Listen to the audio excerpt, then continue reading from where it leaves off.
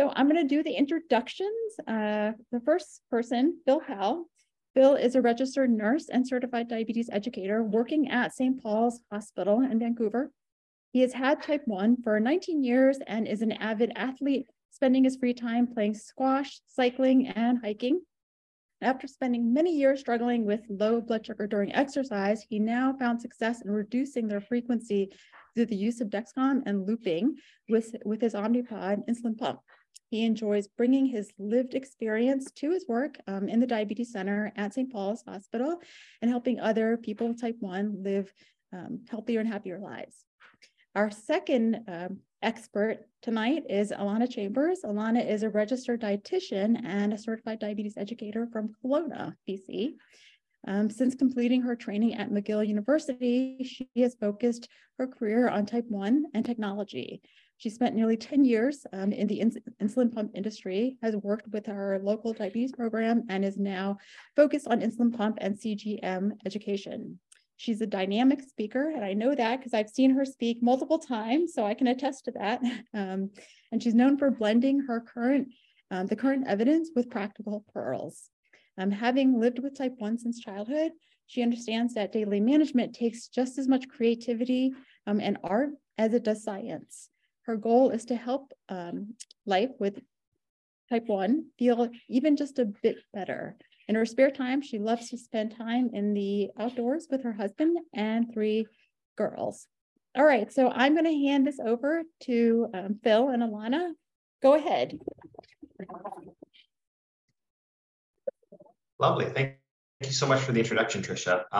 Amazing that you guys found that first presentation so helpful that you requested another one, and I'm thrilled to be back and always thrilled to be chatting with Alana as well. She's amazing. Yeah, so for today, we're going to do CGM 201, a guide to interpreting CGM reports across the different platforms. So we're going to look at Libre, we're going to look at Dexcom. We're also going to look at Medtronic as well. Awesome. Good. Well, let me see if our tech is working right. Before we start, here's some of our disclosures, just so you know, we both do some work with diabetes tech. Yeah, so in today's session, we're going to go over some of the key glycemic goals for type 1 diabetes with and without CGM. We're going to explore the most common CGM reports for Libre, Medtronic, and Dexcom, and then hopefully help you guys feel more confident in just reviewing your own data and being independent with it. Awesome. So let's just start by taking a bit of a step back and let's think about what our goals are when we look at type 1 diabetes. So these are not new to us. Many of us, if you've been to any type of diabetes center since your diagnosis, you've probably seen these numbers. And let's see some head nods, right? They're almost ingrained. This is like ingrained in my head, but we've been told for many years that we're after a fasting blood sugar in that 4 to 7 range for adults, sometimes a little higher for kids and teens. And then after the meal, we're expected to try and keep that blood sugar between about 5 to 10. And if all of that works out, ideally, that should land us very close to that A1C goal of 7% that we hear about again and again and again. And the biggest thing I want to emphasize with this is that these are our goals. That's not where we expect you to be all of the time. This is where we're trying to get. Our goal is to try to be 4 to 7. Are we going to be 4 to 7 every day? No, but we're trying to get as close to that as we can. And even if we're working towards it, that's going to make a difference. The other thing I want to emphasize here is we're switching to talking about CGM goals. So we go, okay, these are just point in time glucose metrics. So now how has that changed? And can we trust what the new goals are with CGM metrics? So these numbers here have been very, very, very well studied as far as optimizing our health, minimizing risk of complications. So that is where these come from.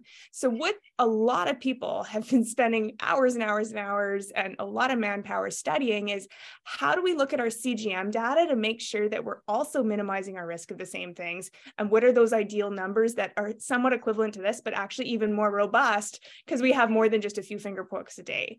Okay, so let's take a look at that. And so this is a slide that kind of shows you how we might use a continuous glucose monitor to look at different goals around blood sugar management. And so when we're using a continuous glucose monitor, because we have not just little pictures of our day, we have a whole video of how it's going, we use a goal called time in range to get a sense of how is your blood sugar doing. So what time in range refers to is the amount of time that your sugar is between 3.9 and 10, which is generally where we want it to be. It'll also break down time below range, which is sugars below 3.9, and time above range, which is sugars above 10. And a really quick way of kind of thinking about this is you want to increase the amount of green in that time in range report as much as you can. You want to minimize those yellows, reds, and oranges and just grow that green section. And so in terms of targets, with time in range, we're aiming to try and have people above 70%. And what we do see is that when people are around that 70% mark, usually their A1C is pretty close to 7%.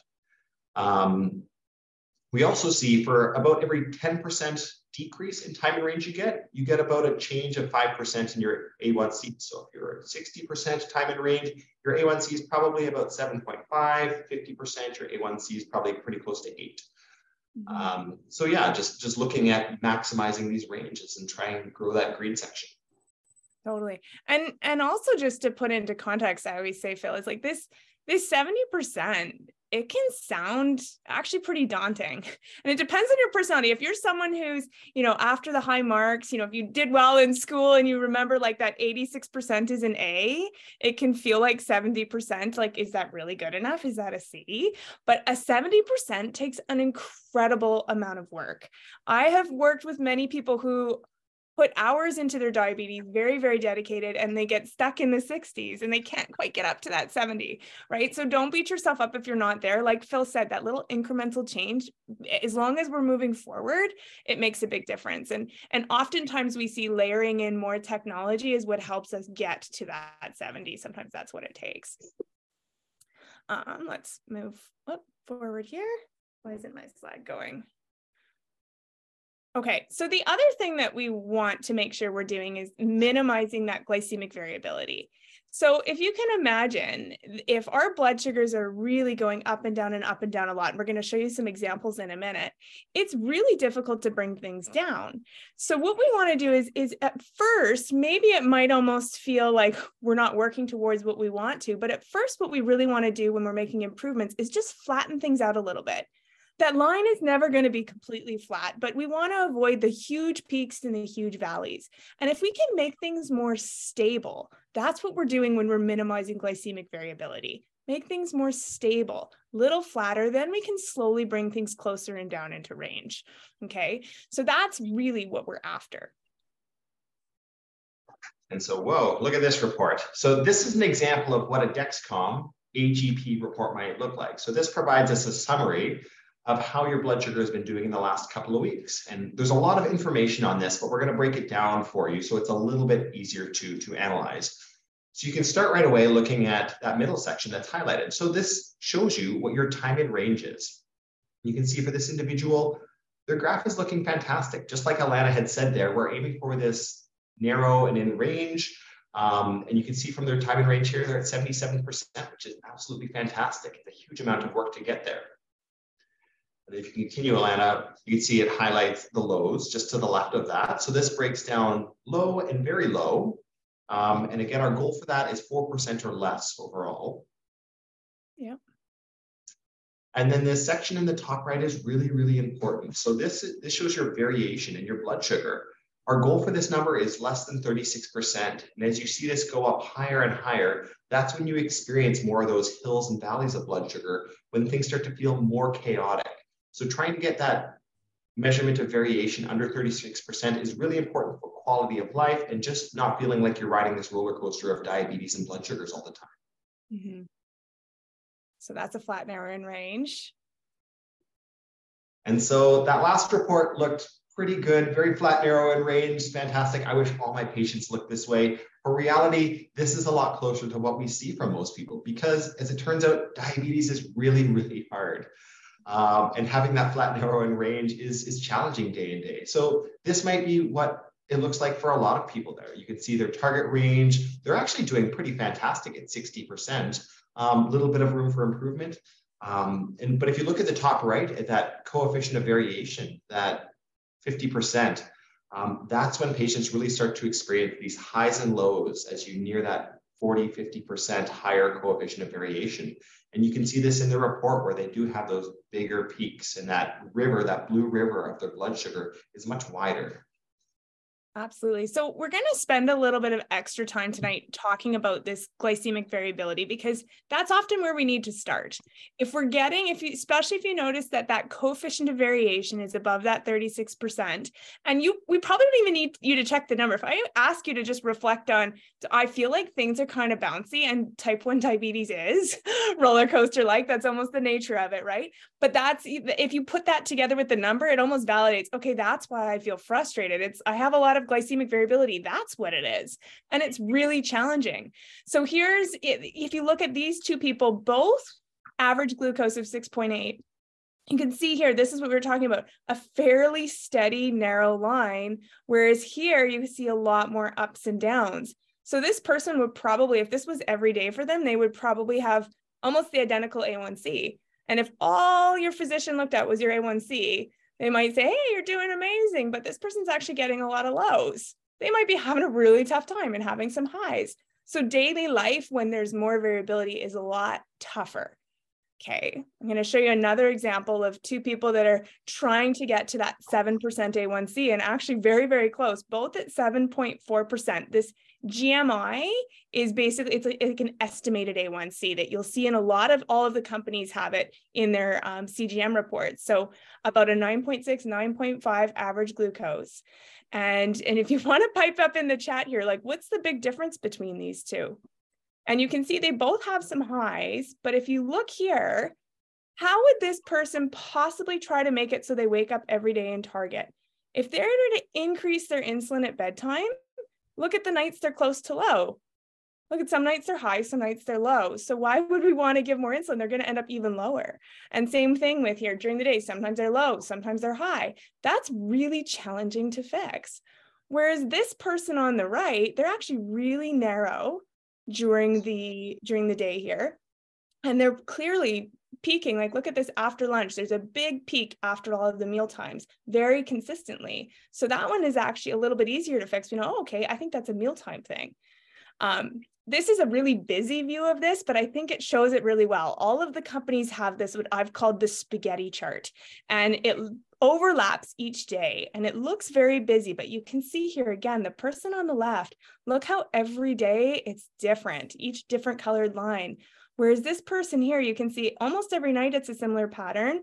They're spiking after breakfast, they're spiking after lunch, they're spiking after dinner. Okay, we need to look at some mealtime dosing, I think, right? So it's quite interesting to see that how we're going to manage with that moving forward. We need to work on the variability, is really what that boils down to. And that's a common challenge for a lot of people with type 1. And so I just seen a question in the chat there saying, can you explain the difference between A1C and GMI? So when we're looking at an A1C, it's a lab test that you go and have done usually every 3 months, every 6 months, and they're drawing your blood, and they're looking at the amount of sugar on your red blood cells and saying, this is what we think your average sugar is. Sometimes that can be useful in guiding management with your diabetes. Sometimes it comes with some problems as well, because your red blood cells might live longer, they might live shorter, and this can affect the accuracy of your A1C result. With a GMI, we're looking at your actual blood sugars day to day, and we're saying, if your red blood cells lived exactly 3 months, this is what we think your A1C would be. So if that wasn't clear, with an A1C, they go from this lab test and they try and guess what your sugars is. With a GMI, they say, these are what your sugars are from your continuous glucose monitor, and this is what we would predict your A1C to be if you held that pattern. Yeah. That clear? Okay. Yeah, and there truly are. There's a lot of things that can throw off your lab A1C, a lot. So if you're wearing a CGM all the time, it's possible your CGM GMI may be more accurate than your lab A1C. There's a lot of debate out there on that right now, for sure. And so this next slide, I'm just putting it out to you, reflecting on your own guys' diabetes health, and maybe throw up some points in the chat here. What causes you guys the most glucose variability? Mm-hmm. I could write a book. How about you, Phil? Yeah, no kidding. Exercise was brutal for me for years, trying to get that down. Yep. Feel free to write in pizza night. It's movie night in our house tomorrow night. The pizza's always throws us for a loop. Anything that you can think of that makes your blood sugar kind of go up and down. Hormonal changes. I'm so glad someone said that. I was just in a big session on that last week. Anyone who menstruates, oh my goodness, that time of the month, it can really send the blood sugar a different direction depending on what's happening with the hormones. And as we get older and we hit perimenopause and menopause, it creates other challenges because hormones are changing for sure. Stress is huge as well. And stress can be emotional stress. It can be, I've slept poorly. It can be physical stress like sickness even. I know I start to see changes in my blood sugar a couple of days before I even feel that scratchiness in my throat. So I see my sugar responding very, very early. Stress, yeah. Yeah. Restaurants. Oh my gosh. Yes, right? Love it. Don't believe the portion sizes. They'll tell you how many carbohydrates are in a McDonald's ice cream, but it's not true, especially if you get a good serving. Yeah. Every meal. Isn't that the truth, right? It's always like, if I didn't eat, diabetes would be easy, right? And that's a big thing that we're seeing actually with automated insulin delivery. So the new systems that have varying levels of closed loop, all of the studies show that overnight the glucose control comes down. And we have some examples of this, and you get that overnight beautifully, but then we eat. And guess what? Food makes our blood sugars go up. And so that's a challenging one for everyone, regardless of what we're using. Infusion sites, yes. How our body's actually absorbing that insulin.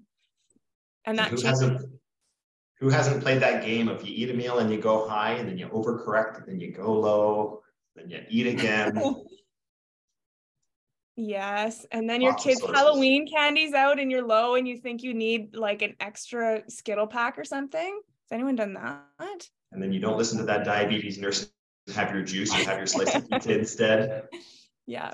No, these are lots of good options. And feel free to add more in as you think about them.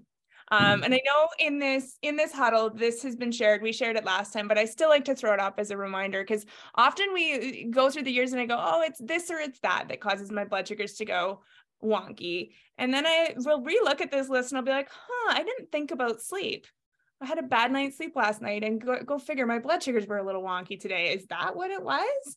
Right. So there are so many things on this list. And I think a lot of you mentioned the main ones, but it's a nice one to go back to from time to time and just go, okay, it's not just me having a hard time managing my diabetes. There are all these factors that my diabetes team can't even get to the bottom of sometimes. In one visit, you can't possibly cover all of these, right? So it's just good to kind of have them in the back of your mind and make a mental note when things are a little wonky and you go, oh, it's that time of the month for me. Maybe it is my hormones. Maybe my period does affect my blood sugar, or it's my pizza night again. Maybe I should look at some strategies for that.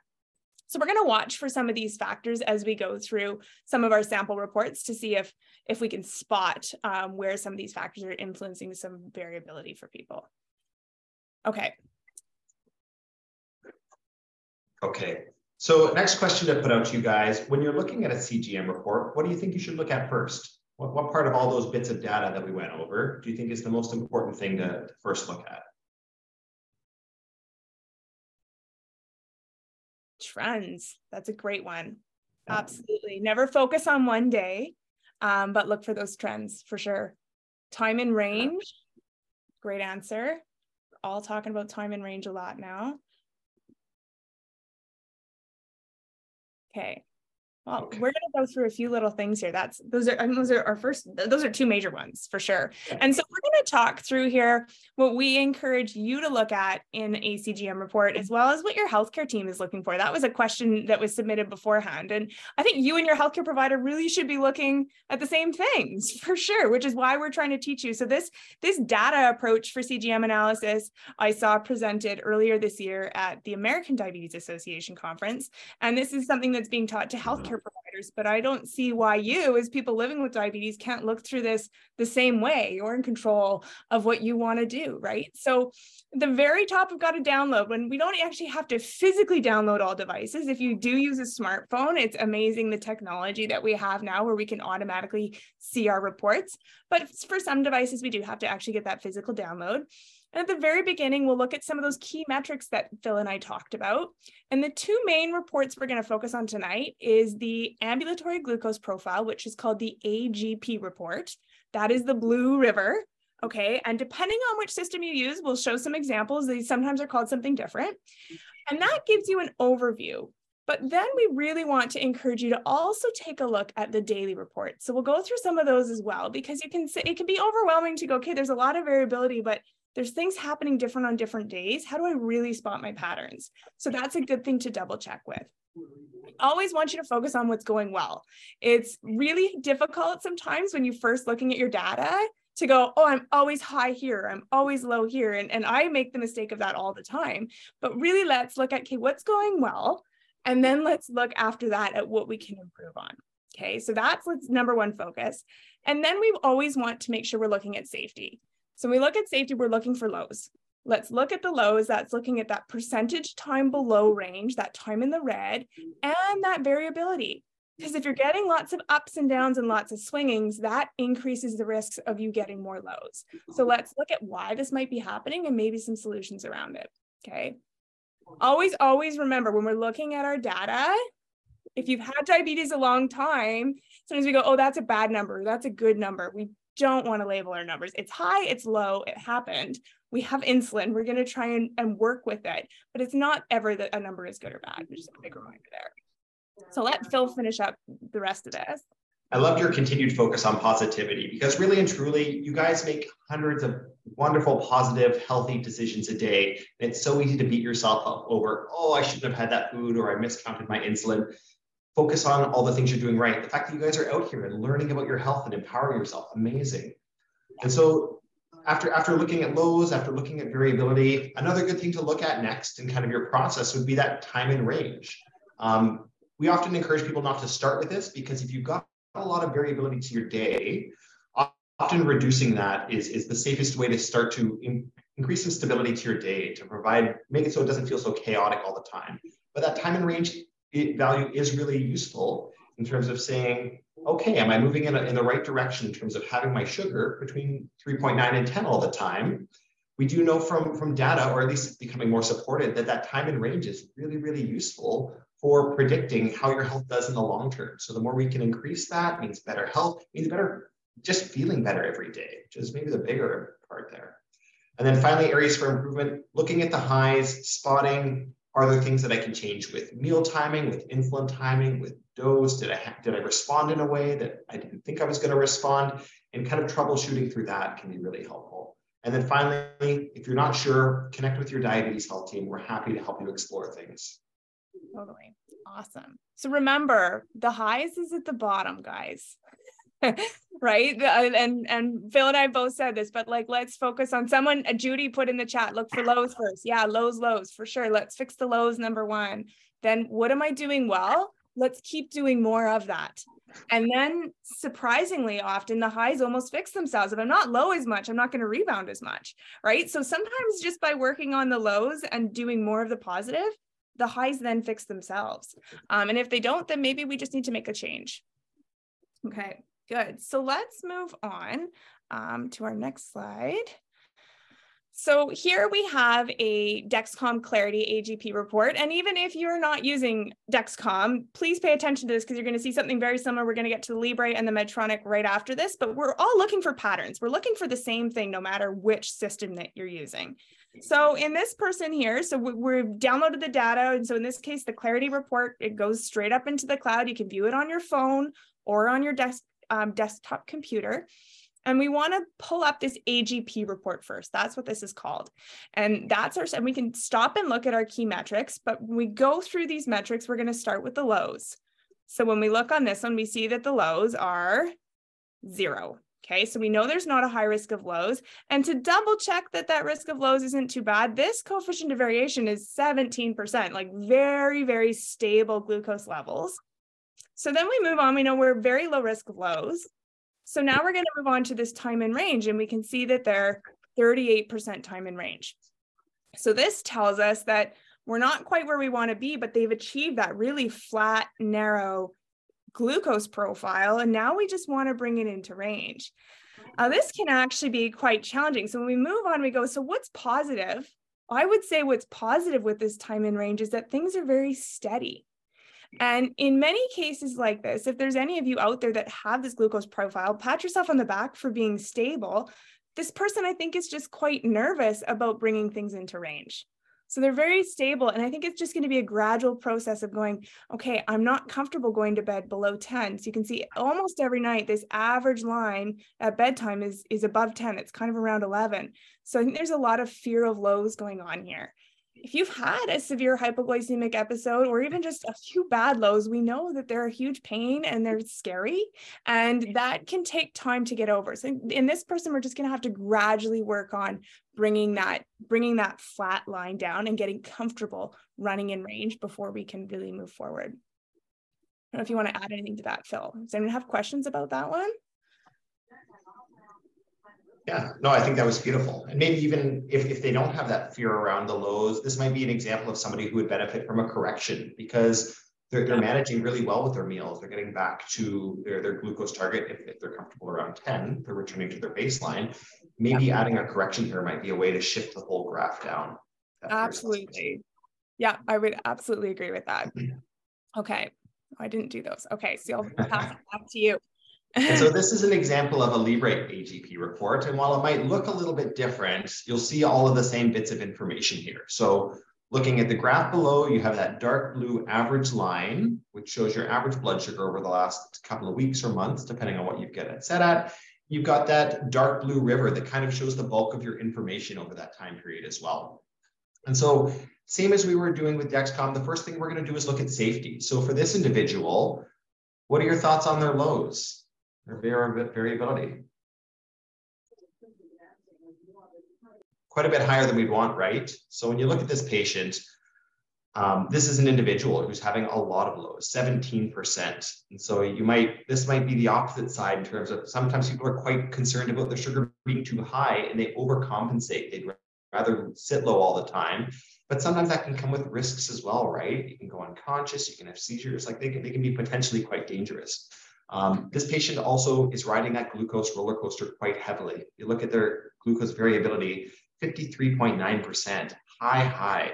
So this means they've got lots of days where they're both very, very high and where they're quite low. And you can see this in the graph where if you look through the night, they've got sugars down in the 3 range and they've got sugars up to the like 10 to 14 range. It's quite spread.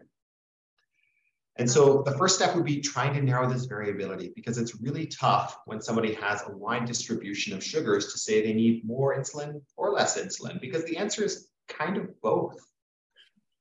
So first step when I look at this would be working on that.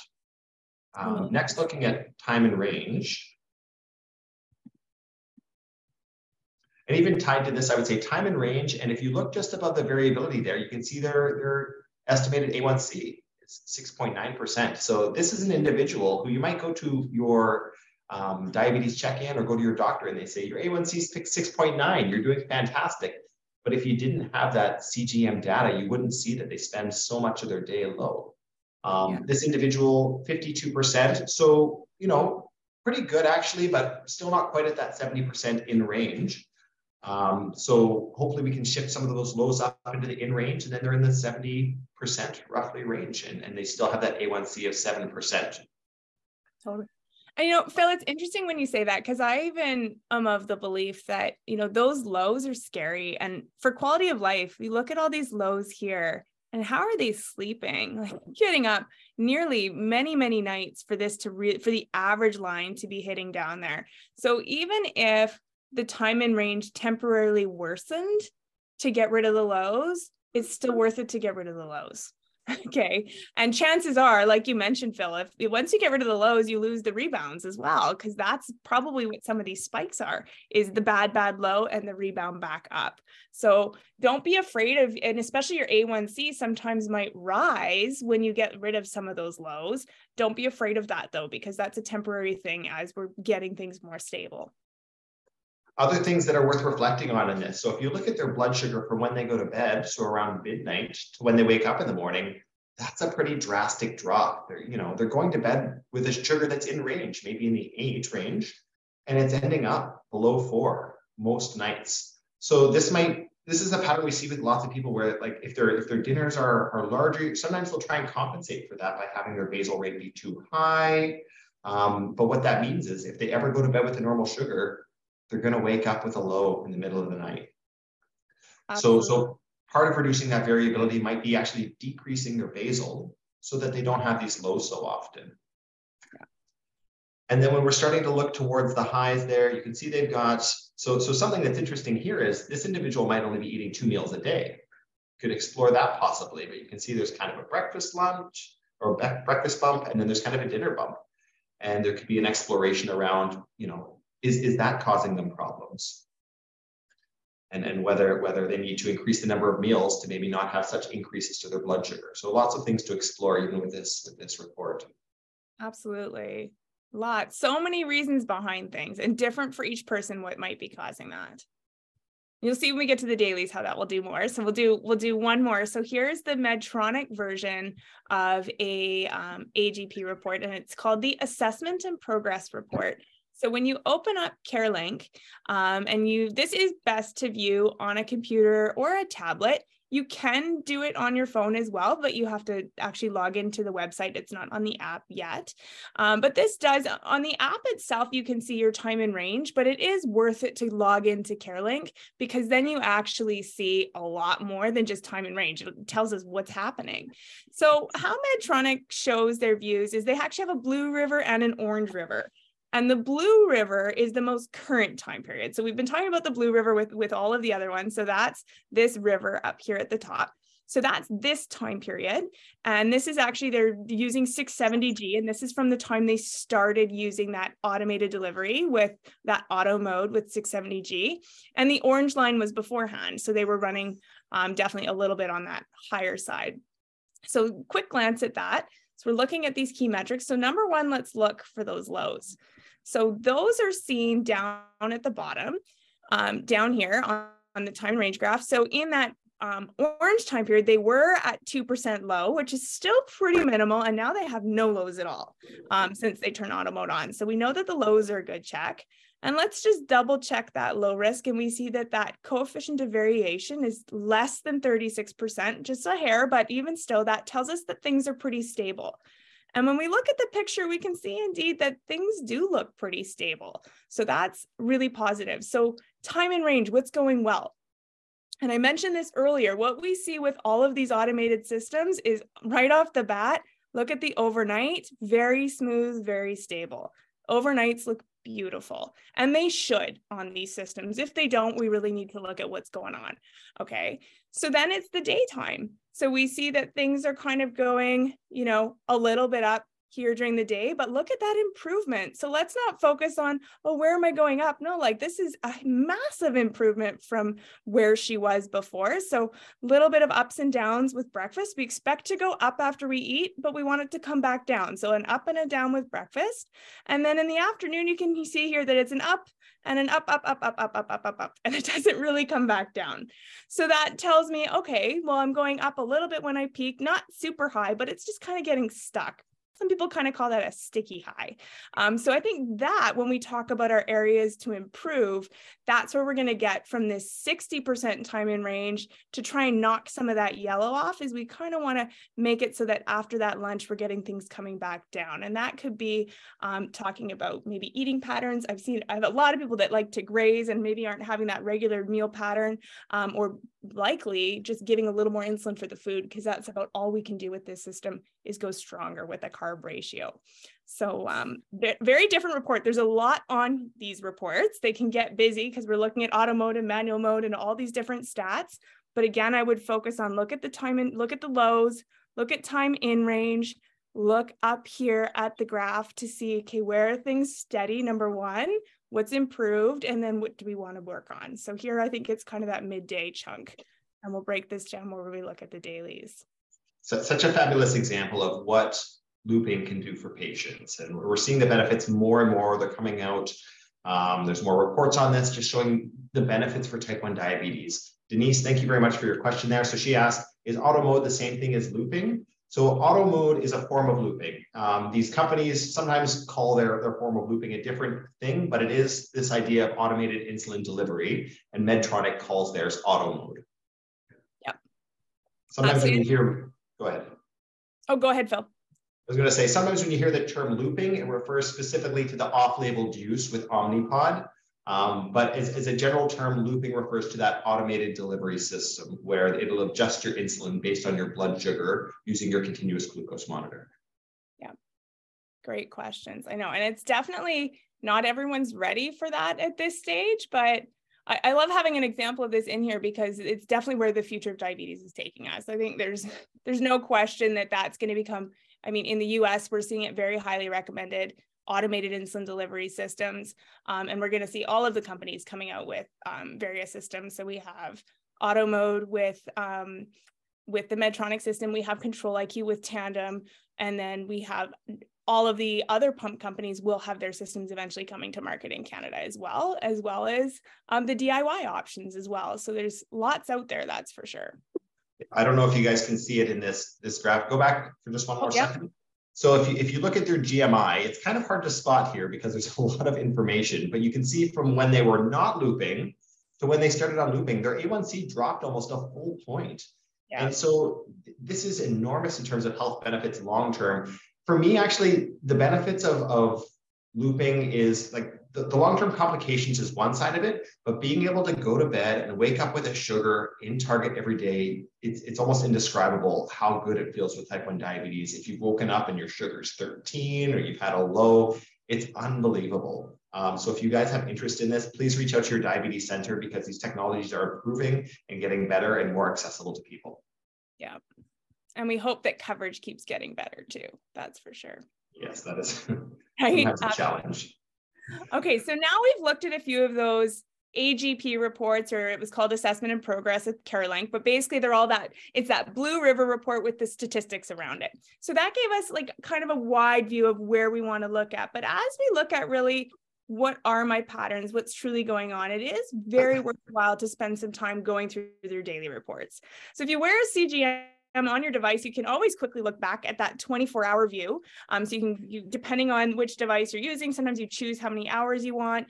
In the Dexcom, you flip your phone sideways and you get a nice 24-hour view if you go in landscape mode on your phone. But going into the actual Libre View, Clarity, or CareLink to scroll down them, really, I think paints a clear picture of what's going on. So if we look down at this one here, and still we're going to try to spot the lows first and make sure that we're not missing anything. So if we take a look here, they do show, okay, here's kind of a low here, middle of the afternoon. Here, oh, that's kind of like late afternoon. We're on the lower side. That's interesting, right? I've actually had a lot of people that kids I see the after school hour, they tend to get low. Maybe this is the end of the workday and they're rushing and rushing around a lot. And it's not a super low, but if you had to treat this because you got a low alarm that went off, well, then that's a hypoglycemic event, whether it fully dipped into the red or not. So anytime it's kind of approaching that red line, we want to kind of look for a pattern, which we were talking about. So that late afternoon, I'm curious about what's going on, as well as like these 2 evenings here look okay. But if as we scroll down, oh, look at these 2 evenings, there's some lows here. And what's happening with those? These 2, I think I would focus on first because they're truly dipping quite low. It's in the red.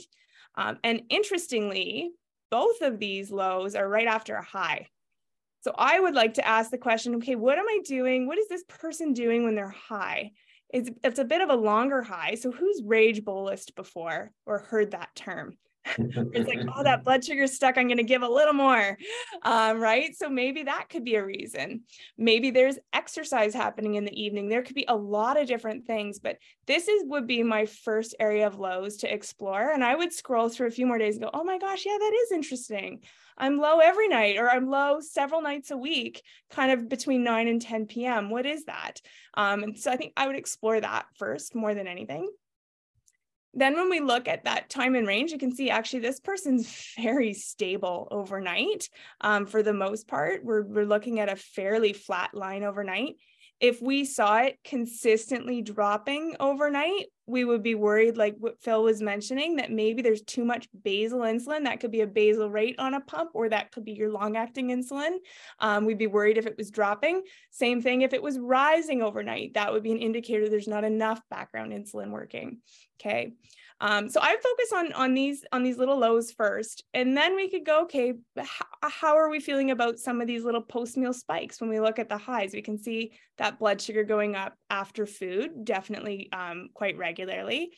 So sometimes that's not even a dosing change. That can just be, my insulin's actually really slow. If I give it a little bit earlier, that 15-minute pre-bolus makes a huge difference in that spike after the meal. And, if I gave my dinner bolus here 15 minutes early and I didn't spike, then maybe I wouldn't overcorrect and end up low in the evening.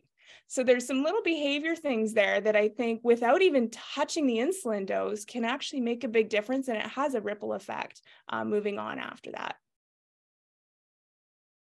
Okay, I'll pass it over to Phil for another one. I love that you're talking about the timing of insulin too, because everybody's had this experience of trying to play catch up on their blood sugars, and just taking that insulin 15 minutes before your meal and making sure that it's actually kicking in by the time you're starting your meal makes a big difference in terms of preventing these highs from being as high and really flattening out that curve. I've heard strategies around, maybe eat your carbohydrates later in your meal too. If you start with your veggies, if you start with your protein, it's a little bit more time for that insulin to actually kick in and flatten out that curve. Yeah. And so this is an example of a Libre daily report. So one of the things you'll see right away is there's a couple more gaps in the report. So with Libre, the actual device you wear only remembers for 8 hours. And if you haven't scanned your phone to pick up your blood sugar data in longer than 8 hours, you start to end up with these gaps in the graph. So that's what you're seeing at the start of the first two there. Is the patient has slept in a little bit longer, or maybe woke up and just didn't remember to scan until lunchtime. And so you get a little bit of a break in that data. So with Libre, if you're finding you have lots of gaps, a good first step is saying, can I increase my scanning to help get a good picture of my day? And I usually set a goal for patients of try and scan at least minimum 4 times a day: breakfast, lunch, dinner, and bedtime. If you want to scan 50 times a day, great. The more you're reflecting on your sugar, I consider a positive thing, but just making sure that you're getting that full picture of your day. And so, yeah, let's start like we do with all reports and start to look at lows. So you can see this report is a little varied and all over the place. So, how do we start with this? He's got a low on the second one in the middle of the night. He's got a low kind of after his meal on the fourth one there. And so there's a couple of different things to approach around this. I'm kind of getting the sense that this patient, when they're taking insulin, when their sugar's high, is possibly overcorrecting. And you can kind of see that in the second one, where their sugar was 11.9, they ended up low. And again, on the fourth one, where their sugar was 14 and they did a correction and they came down too low. So this might be something where we're looking at, is it related to taking too much insulin for food? Is it related to their correction factor? And can we make adjustments around that? The other thing that I would really like to point out here is, so if you look at their blood sugar through the night, it's kind of got this general upward trend to it. And even through the day, you can see that they're almost always playing behind in terms of their blood sugars. They're always trying to take insulin to correct, and it's generally creeping up. So rather than feeding their insulin, they're chasing their insulin at all times. So this might be somebody who would benefit from increasing their basal insulin to try and flatten out that line through the night. Yeah. And then maybe looking at their correction factor and saying, can we also reduce the lows when you're doing corrections? And then kind of similar factors around meals. So you can see he has large blood sugar spikes. I'd be curious, are they taking the right amount of insulin with some of their meals? Are they taking their insulin beforehand? Just the strategies to help flatten out this curve. Yeah. Well, and it's interesting too, like you see here, like the biggest spike is after a low. So remember we're talking about, we've got to fix the lows first, because if we've started with the highs, like it's the low that I think caused this. And that could be a little bit of an overtreatment, because especially with our sensors, who's noticed there's a bit of a lag time when you come up from a low? And if you're looking at it every couple minutes, it's like low, low, low, low, low. And that waiting 15 minutes feels very painful when you have access to data very quickly, right? So it's an interesting one, that's for sure. My pro tip for managing highs, because everybody's had this experience of chasing their highs, is I've not found anything that breaks a high blood sugar faster than a brisk walk. And if you're able to get out the door and do some walking, it'll kick in way faster than a correction insulin dose. Yes. It makes that insulin go like double time, double speed. Absolutely. Good point. We don't talk about that enough, I think, actually. We focus so much on what to do with, like, how do I change how much insulin I give versus, like you say, can I go for a walk after I eat? Can I change the timing of my insulin? Sometimes those things make a much bigger difference. Okay, so now here's one more daily report. So this is in the Medtronic CareLink system. Again, this is this person using the Medtronic 670G with auto mode turned on. And we could do a whole session on automated delivery, but just so that you kind of have an idea what's going on, here's our daily, our glucose, our CGM graph, like what we saw on Dexcom and Libre. And then in the background here, we see what's happening with that basal delivery. So that's where we see that the system is adjusting the basal throughout the day and throughout the night. Okay, so it's doing its job to get this blood sugar down into target overnight. That was something we were looking for. We're going to start with that, looking for the safety.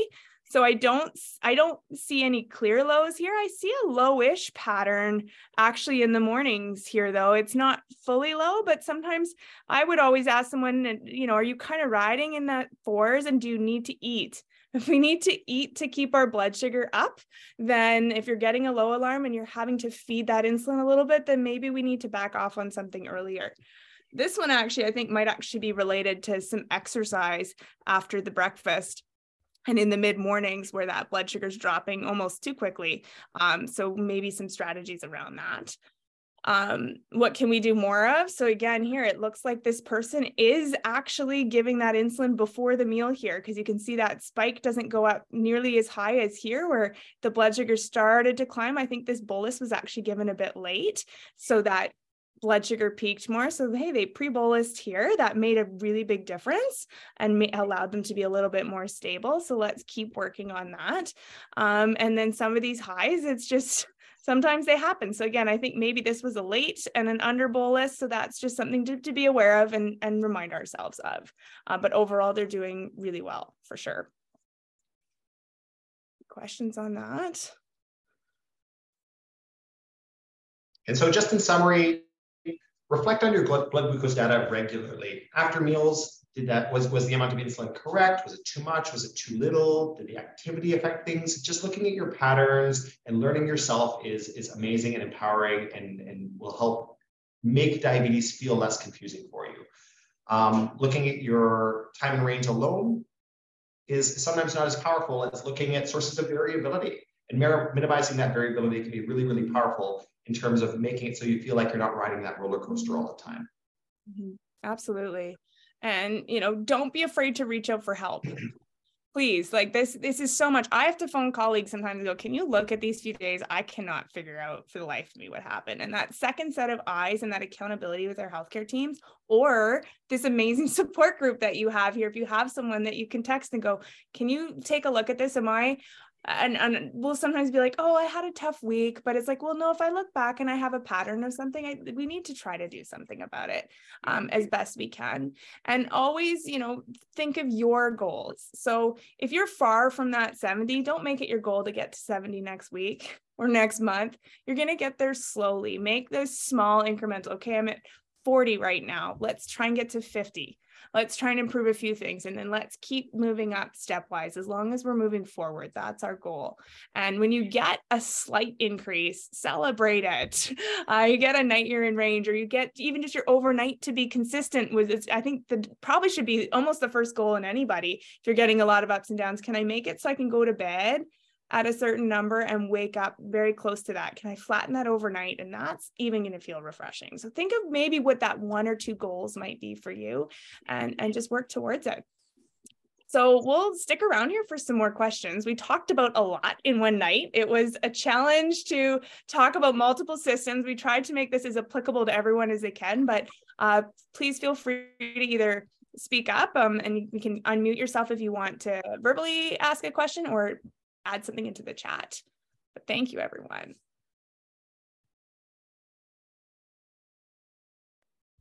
All right, thank you so much. Oh, was someone just about to ask a question? There is just a couple in here. In the chat. Yeah. So my endos have changed over the years and always wanted my time in range to be between 5 and 10, not below 5. That's an interesting question. So sometimes we do put that low target a little bit higher, and that could be in people that have a history of a severe hypoglycemia, or if you've had hypoglycemia unawareness where you weren't able to feel you're not able to feel your lows anymore. If we can keep you a little bit higher for a while, that could be the rationale behind that. Have to know a specific story with somebody to say that generally, but those are guidelines that are out there on that for sure. It's a good question. You still need to be 5 to drive though, right? Yes, absolutely. Yes. Very important. I think there's more questions in the chat box. Okay, so hold on, we're gonna and we have our pre-submitted questions, so I'm Okay. happy to read those out. Where can you find the first session? There's a number of different platforms, and I don't know if I know them all. YouTube, Spotify, we've got a website. There's probably more I'm leaving out. Yeah, just contact us later. All right, you know what? Let me ask the pre-submitted questions just because these people took the time to think about it. And the first one is from Anonymous. Could you discuss best strategies for when and how to increase or decrease basal levels according to patterns seen on our device? Yeah. So when I think of basal, I'm thinking of it's used to keep your blood sugar stable during the periods when you're not eating. And so the tricky thing with adjusting basal is it's sometimes hard to get a look at it if you've got periods through your day or when you're eating. So the easiest time to look at tends to be overnight. If you want to get a sense for adjusting your basal overnight, generally what we're looking for is just that flat line through the night. And the kind of goal I set for my patients is try to have no more than a 2-point difference from when you go to bed to when you wake up in the morning. So ideally, if your sugar is 8, waking up no higher than 10, no lower than 6. And if you're starting to see a trend over a couple of days where your blood sugar is trending up through the night or trending down through the night, that might be when you say, okay, I need to increase my basal if it's always trending up, or I need to decrease my basal if I'm trending towards a low blood sugar. Go ahead. Oh yeah, no, that's exactly. And that number could be high or low. So even if it's a 10 and you wake up at 10, don't go, why am I 10? I'm high in the morning, or I'm 11. Well, if you were flat, okay. So now if we know that you're 11 at bedtime and 10 to 12 in the morning, then maybe now you're going to be comfortable. You go, okay, I'm flat at night. Maybe I'm more comfortable giving a correction at bedtime because I know I'm flat overnight, and let's work at bringing the bedtime now more to a 6, for example, or a 7, or somewhere a little bit lower, so that now you go 7 to 7, right? It's like getting a baby to sleep through the night. It's what it feels like to me.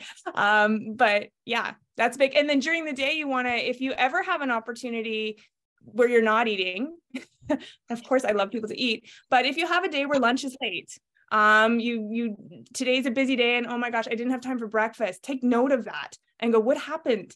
Did I get low that day? I forgot to have breakfast, or I was too busy in the morning to have breakfast. If you got low, then you have too much basal. That basal should keep you stable in the absence of food. That's its job.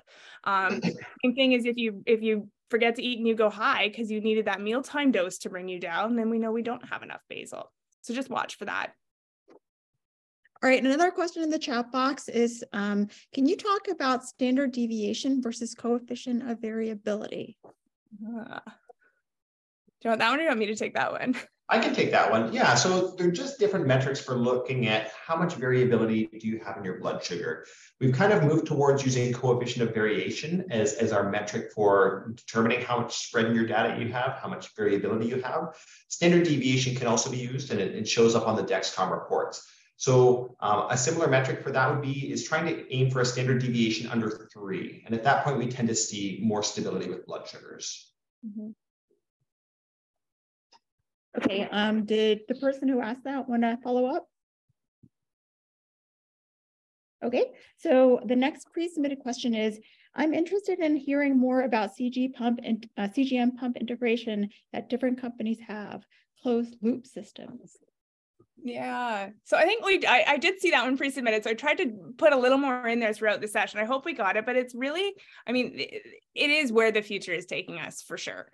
To me, there's no question in it. And we all have different levels of comfort, just like we've all had to, get comfortable enough to put on a CGM for the first time and start trusting it, reading our glucose, that we could depend on it and feel comfortable, maybe not poking our fingers, right, as much. And then we need to gain that comfort with a pump and trusting it. So I think we all, and the people I work with, I'm always very surprised who's nervous to move forward to something managing their blood sugars for them versus who kind of wants to keep control. And we all have a very individual approach on that and how we feel about that. So, but starting to think about that is big. And like Phil mentioned, that overnight control, hands down, I shouldn't say control, that overnight glucose for sure is very dependable with all of the systems.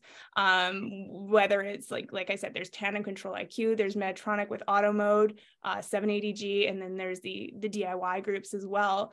So we see that overnight glucose come down. That's a huge lift of burden off of us. Knowing, I had pizza last night, I went a bit high in the evening, and it's going to bring me down overnight. Right. So that's huge. And then it's just what bells and whistles do you want? And, some of these systems can autocorrect as well. Some you're more involved with, but really what it boils down to with every one of these systems is being able to trust it to do what we want it to do. So if you're interested, I know the JDRF, I think, has some tech nights coming up on the companies that have different ones. Go online, see what people are using. There's lots of information out there, and talk to your diabetes team for sure, because it's evolving very, very quickly. This is an opinion more than a grounded medical fact, but I kind of felt for years that there were arguments for doing injections or going on an insulin pump. It's my opinion now that the progression of technology is such that it's becoming harder to argue that pumps are not superior for the people that have access to them. And it's, after years for me waking up with lows in the night and trying to keep my blood sugars really tightly managed, I wake up every day now with a sugar of 5. Almost without fail. Whether I go to bed with a sugar of 12 or go to bed with a sugar of 7, I wake up and I pretty well don't have lows, and it is unbelievable. So if you are interested in this stuff, you do have access to be able to do this, I would encourage people to explore it. Absolutely. Okay, we have another question in the chat box. At the beginning, you mentioned 10% decrease of time in range lowers A1C by something blank. I did not get that percentage. Would you please repeat what you said? Can anyone give it? Who remembers? Quiz time. Amazing. No, nobody took me up on it. Okay, I tried. Okay. Alana? Phil, what's the answer? Was I listening? It's 0.5%, I hope. 0.5%, yes. So if your time in range is 50%, your A1C will generally be around 8. If it's 30%, your A1C will be closer to 9. It's not consistent all the way through, but just as a rough guideline for estimating your A1C, sometimes this can be useful. We've got a couple statisticians in here, because I also see, is CV under 36%? Yes, that's absolutely right. And we definitely, that CV is a little bit stronger of a predictor of lows. So I do like that number. Once you're over 36%, it's telling you even if you're not hitting the lows, you're kind of riding that low line. That may be, I've got a few people that it's like they have to eat that extra snack in the afternoon to make it through. That's often an indicator that we're riding that low line. Thank you very much, Saloni, too, for your post about saying, looking at your Libre data, sometimes you feel shame and sadness. It breaks my heart every time I have a patient here, I hear them say, I'm a bad diabetic. And there's no such thing as a bad diabetic. People don't know how hard it is to have type 1 diabetes, and people work so hard, and it's tough. So thank you guys for being here and trying to learn and empower yourself and be supportive of each other. Absolutely. Okay, we're 3 minutes past 7.